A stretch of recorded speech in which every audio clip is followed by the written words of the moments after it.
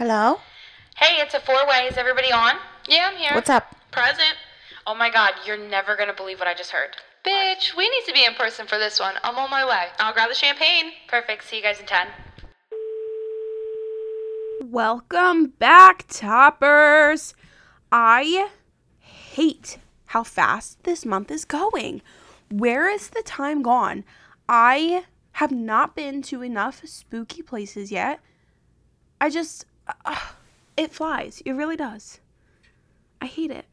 I just wish it was October all year round. I know it's only the 18th, but still, that's it's too far gone. Anyway, today, as you know, if you listened to last week's episode, you are well aware that we will be talking about the serial killer who inspired, one of the serial killers who inspired the film Silence of the Lambs. Were you able to guess who I was going to talk about? Well, probably, because there's not many choices. If you Google it, I don't know what I'm saying.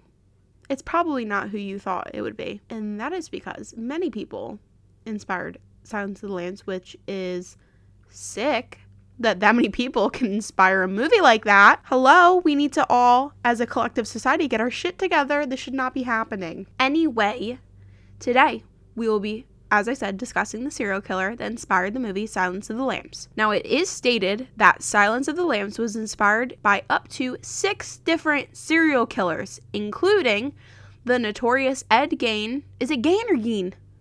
I literally don't know.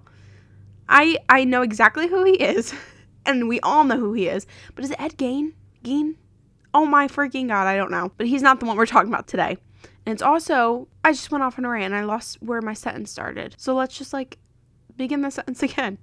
So the movie is inspired by up to 6 people, those including notorious Ed Gein and Ted Bundy. However, I'll be focusing on a different killer who inspired the film by the name of Gary Heidnik. I did not pick Ed Gein because we all know who he is. I'm pretty sure we all know who he is. So I wanted to do someone, I don't want to say new and fresh because that's a horrible way to describe a serial killer, but I just didn't pick him because we all know who he is. That's also the reason I did not pick Ted Bundy. I'm kind of over Ted Bundy. There have been so many movies about him. We all know who he is. It's boring at this point. So we picked Gary. Because why not? I can do whatever I want. Back to Gary. When I was doing research about him, I was shocked that he did his crimes in Philly because that's so close to me. I didn't even know this story. And the fact that it was not in my neighborhood because I'm not that close to Philly, but I'm close enough where, whatever. You know what I mean? I'm not telling you where I live. Anyway, let's talk about the horror film first that was inspired by Gary and many others before we get into his life and descent, you could call it. I don't know. Well, anyway, the film, I'm very scatterbrained today, so I'm apologizing in advance. The film was released on Valentine's Day of 1991. Why? Don't know. Who picked that date? A sicko. They were just yeah, let's release Silence of the Lambs on Valentine's. I would go see it. That sounds like a perfect Valentine's Day activity to me, but I'm also not normal. Okay. I'm sure if you're listening to this episode, you are somewhat into true crime, I would hope, and horror movies and all that stuff. So I'm not going to go over the whole plot of the movie because we would be here for freaking ever. So let's just jump into the character referred to as Buffalo Bill from the film. What was his goal in the film and how was his character influenced by the real life serial killers? We know. The main goal of Buffalo Bill was to transform into a woman.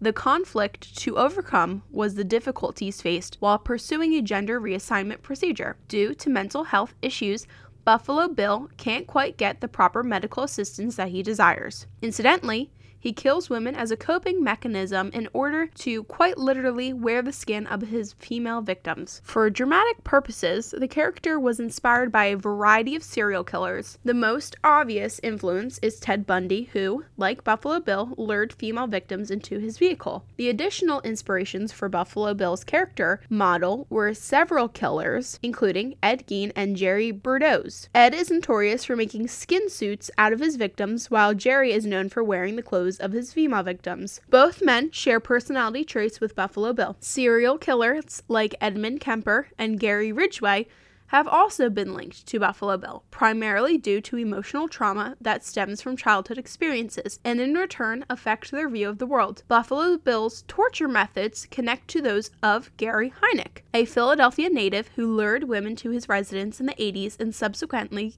kept them in a hole. In The Silence of the Lambs, Buffalo Bill kidnaps Catherine Martin, the daughter of a U.S. senator, and keeps her in a hole within his home. But whereas Hynek wanted to psychologically control his victims, Buffalo Bill goes a step further by terrorizing his victims and then physically wearing their skin. What a beautiful story. Oh, Jesus. How are there people in this world that could actually do that? I don't know. It's beyond me. But unfortunately, there are. So that was a lot, wasn't it? I'll let that all sink in for a moment. Let you fully grasp what I just said because it's something. The story of Gary Hynek begins November 22nd, 1943 in Eastlake, Ohio, with his unfortunate birth. I'm sorry, but it's true. If you guys are keeping track, that makes old Gary a Sagittarius, which I'm not shocked. Sagittariuses are a little cray-cray, you know what I mean? His mother, Ellen, and father, Michael, raised him and his younger brother, Terry, together in the suburb of Cleveland, Ohio, until their divorce in 1946. The brothers were then raised by their mother for 4 years until being placed to live with their father and his new wife. Hynek claimed it was at this time that he began to be emotionally abused by his father. He suffered from a lifelong problem of bedwetting and claimed his father would humiliate him by forcing him to hang his stained sheets from his bedroom window in full view of the neighbors. Michael denies he ever abused his son Gary. Obviously, if he actually did do it, he's not gonna be like, yeah, I did that. Come on. His life at school did not play out much better for Gary. He refused to make eye contact with anyone and not interact with the other students. There was one instance when a new female student asked Gary if he had gotten the homework done yet, and he yelled at her and told her she was not worthy to talk to him. Gary was also teased about his oddly shaped head, which him and his brother claim was from Gary falling out of a tree. Despite the bullying and lack of social skills, Gary did very well academically and tested with an IQ of 148, which, to be honest, I have no clue what that means. I assume it's good by the way they worded it. I don't know. It's like when the doctor tells you what your blood pressure is and you're just like, okay, I don't know what any of that stuff means. So let's just assume it's good. I don't know. Eventually, at 17, he dropped out of school to join the U.S. Army. Gary served in the Army for 13 months. During basic training, his drill sergeant graded him as excellent. He applied for several specialist positions, including military police, but was rejected. Instead, he was sent to San Antonio, Texas, to be trained as a medic and did very well. Not long after that, however, he was sent to the 46th Army Surgical Hospital in Landstuhl, West Germany. I'm probably pronouncing that wrong because I can barely pronounce English words, let alone German places. So I'm trying my best. Within weeks of the move, he earned his GED. In August of 1962, he started to complain of severe headaches, dizziness, blurred vision, and nausea. A neurologist in the hospital diagnosed Gary with gastroenteritis. Oh, God. Gastroenteritis? I don't know. Something with the stomach. And noted that he also displayed symptoms of mental illness, which he prescribed trifluoperazine. I could literally never be a doctor because I cannot pronounce these words. Thank God doctors are smart people, because why would they make medicines and medical diagnosis such hard words? Jesus. Anyway, in October of 1962, he was transferred to a military hospital in Philadelphia, Pennsylvania, where he was diagnosed with schizoid personality disorder and consequently honorably discharged from the military. Shortly after his discharge, Gary became a licensed practical nurse and enrolled at the University of Pennsylvania, only to drop out one semester later. I felt that. In my soul, I felt that. He worked at a Veterans Administration hospital in Coatesville, but was fired for poor attendance and rude behavior toward patients. From August 1962 until his arrest in March of 87, he spent time in and out of psychiatric hospitals and attempted suicide at least 13 times. In 1970, his mother Ellen, who had been diagnosed with bone cancer and was suffering the effects of alcoholism, committed suicide by drinking mercuric chloride. His brother Terry also spent time in mental institutions and attempted suicide multiple times. People, that's a prime example that mental illness can run in families and you need to get it treated and seek professional help. Yes, I'm talking to you. Seek professional help if you need it. In October of 1971, Gary incorporated a church called the United Church of the Ministries of God, initially with only 5 followers. In 1975, he opened an account under the church's name with Merrill Lynch with an initial deposit of $1,500. Eventually, Gary amassed over $500,000, which at that time was equivalent to about $1.2 million in 2010. By 1986, the United Church of the Ministries of God was thriving and wealthy. Gary used a matrimonial service to meet his future wife, who he talked to by mail for 2 years before proposing to her. Betty Disto arrived from the Philippines in September of 1985 and married Gary in Maryland on October 3, 1985. The marriage quickly went downhill after she found him in bed with 3 other women. Throughout their short-lived marriage, Gary would force his wife to watch while he had sex with other women. Disto also accused him of repeatedly raping and assaulting her. With the help of the Filipino community in Philly, she was able to leave Gary in January of 1986. Gary was shocked in 1987 when Betty requested child support payments to learn that she became pregnant during their short marriage. On September 15, 1986, Disto gave birth to a son she named Jesse John Disto. What a great name, Jesse. Gary also had a child with Gail Lincow, I think, named Gary Jr. Not a great name. Who was placed in foster care soon after his birth. Gary had a 3rd child with another woman named Anjanette. I'm so sorry. Oh my God, what's her name? Anjanae. I'm going to say Anjanae, but I swear to God, I'm probably pronouncing that wrong. Last name Davidson, who was illiterate and mentally disabled. Their daughter, Maxine Davidson, was born on March 16, 1978, and immediately placed in foster care. Soon after Maxine's birth, Gary was arrested for the kidnapping and rape of Anjanae's sister, Alberta, who had been living in an institution for the mentally disabled in Penn Township. So now that you heard all about his life and his sick actions, let's cover the timeline of his crimes up until his arrest. We already have basically learned how much of a sicko he is, but let's hear even more about him being a sicko. Yay! Are you excited? Because I'm not! 1976 was the year he was first charged legally. Gary was charged with aggravated assault and carrying an unlicensed pistol after shooting the tenant of a house he offered for rent, grazing the man's face. God, I'd rather get shot in the arm than the face. I wouldn't want to get shot anywhere, but you know.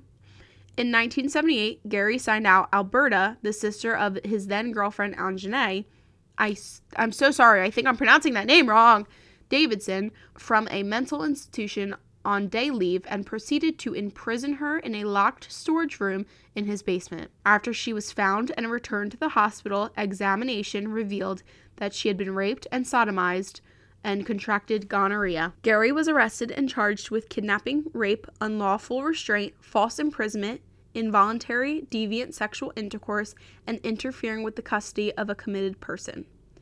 The original sentence was overturned on appeal, and Gary spent 3 years of his incarceration in mental institutions before being released in April 1983. Under the supervision of a state-sanctioned mental health program. After his wife Betty left him in 1986, Gary was arrested again and charged with assault, indecent assault, spousal rape, and involuntary deviant sexual intercourse. On November 25th, 1986, Hynek abducted a woman named Josefina Rivera. By January 1987, he had kidnapped another 4 women whom he held captive in a pit in his basement of his house on 3520 North Marshall Street in northern Philadelphia. The captives, who were all black women, were raped, beaten, and tortured. One of the women, Sandra Lindsay, died of a combination of starvation, torture, and an untreated fever. Hynek dismembered her body, but had problems dealing with the arms and legs, so he put them in the freezer labeled dog food. He cooked her ribs in an oven and boiled her head in a pot on the stove. Police officers came to his house after his neighbors complained that a bad odor was emanating from his residence, but then left the premise after Hynek explained, "I'm cooking a roast. I fell asleep and it burnt." Police officers? I don't even eat meat, and I would know that smell was probably not a burnt roast, people. People, do better. Several sources state that he ground up the flesh of Lindsay, mixed it with dog food, and fed it to his other victims.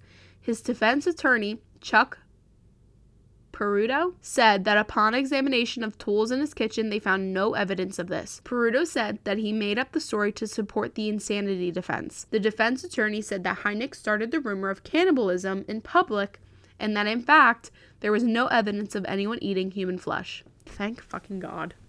No. Hynek used electric shock as a form of torture.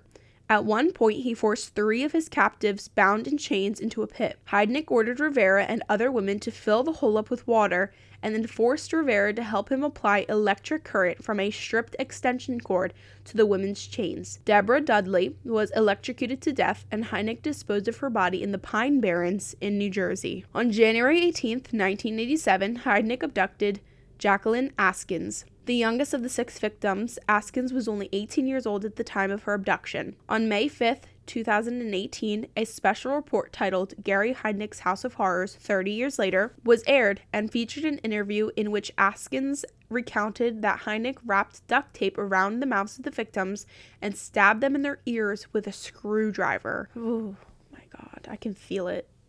Ooh. On March 23, 1987, Hynek and Rivera abducted Agnes Adams the next day. Rivera convinced Hynek to let her go temporarily so she could visit her family. He drove her to a gas station and said that he would wait for her there. She walked a block away and called 911. The responding officers noted chafing from chains on her leg, went to the gas station, and arrested Hynek. His reported best friend, who went by Tony Brown, was also arrested. Brown was released on $50,000 bail and an agreement that he would testify against Hynek. In part, Brown admitted that he had witnessed Lindsay's death in the basement, and he also admitted that he had witnessed Hynek's dismemberment of her body. Shortly after his arrest in April of 1987, Hynek attempted to hang himself in his jail cell. Why? How could you? No. Listen, I'm a ride or die for my friends, but if I ever witness that, first of all, I wouldn't witness it.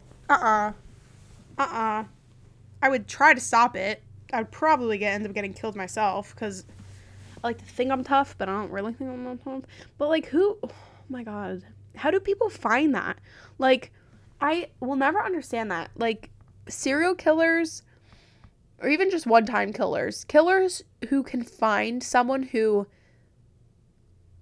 share that type, like, oh my God, share that interest. I don't get it. How do you find each other? No. At Hynek's arraignment, he claimed that the women were already in the house when he moved in. That's the stupidest goddamn thing I've ever heard. Yeah, okay, Gary. They were chilling in the basement, and the real estate agent didn't see them down there. Like, come on. Hynek was defended by A. Charles Peruto, Jr., who attempted to prove that Hynek was legally insane. Hynek's insanity was successfully refuted by the prosecution led by Charles F. Gallagher III. The fact that he successfully amassed approximately $550,000 through his brokerage account was used to prove that he was an astute investor and therefore not insane. Testimony, which was given by his Merrill Lynch financial advisor, Robert Kirkpatrick, was also used to prove Heidnick's mental competence. Kirkpatrick called Heidnick an astute investor who knew exactly what he was doing. Convicted of 2 counts of first-degree murder on July 1st, 1988, Heidnick was sentenced to death and incarcerated at the State Correctional Institution at Pittsburgh. In January 1989, he attempted suicide with an overdose of prescribed Thorazine. In 1997, Heidnick's daughter Maxine Davidson White and his ex-wife Betty Heidnick filed a lawsuit in federal court in the Eastern District of Pennsylvania in which they requested a stay of execution on the basis that Heidnick was not competent enough to be executed. After 2 years of legal proceedings in various courts, on July 3, 1999, the U.S. District Court for the Eastern District of Pennsylvania issued its final ruling, clearing the way for Heidnick's execution. Heidnick was executed by lethal injection on July 6, 1999, at the State Correctional Institution Rockview in Bellefonte, Pennsylvania, and his body was cremated. As of 2021, he was the last person to have been executed by the Commonwealth of Pennsylvania. He remains the third of only 3 people to have been executed in Pennsylvania since the reassumption of the death penalty. His last meal, which we all know, this is my favorite part, learning what people's last meal is, which I don't mean it as sick as it's coming out. You understand what I mean. I find it the most, I don't know, it's just interesting to me, okay? Any guesses on what his last meal is? No? Okay, I'll let you know. His last meal was 2 cups of coffee and 2 slices of cheese pizza. He had no last words. That's not a bad last meal. Pizza and coffee? Yeah, so that wraps up today's episode. Have you ever heard that? Like, I know, first of all, little thing before I even say this, people around the world listen to this podcast. It's not shocking. Like, I looked at the map of where people listen to us. Thank you so much. That's crazy. So if you're one of the people who I personally know and you live in my area, isn't that crazy that someone that lives so close to us did that? Someone in Philly. Oh my God, I can't imagine. And I feel like I watched, because when I was doing the story, even though I never heard of him, when I was reading the facts, I definitely watched the interview with one of those women who got freed. Like, some of it was so familiar when I was reading about it. So if I can find those interviews or anything, any interviews with him or the victims, I'll link it in the description, because they were like, it's crazy that someone survived that torture. Oh, I could not imagine. I couldn't sleep after that. Oh, I couldn't imagine. Anyway, thank you so much for listening. Next week, it's the last week of October. It's so sad. So we're going to be doing a special Halloween edition episode. It's going to be another true crime case, but it's going to be Halloween themed. You'll see what it is when we get there. Thank you so much for listening. Again, if you have any requests, let me know on the Over the Topics Instagram or my personal Instagram. Thanks for listening. See you next week. Bye, toppers.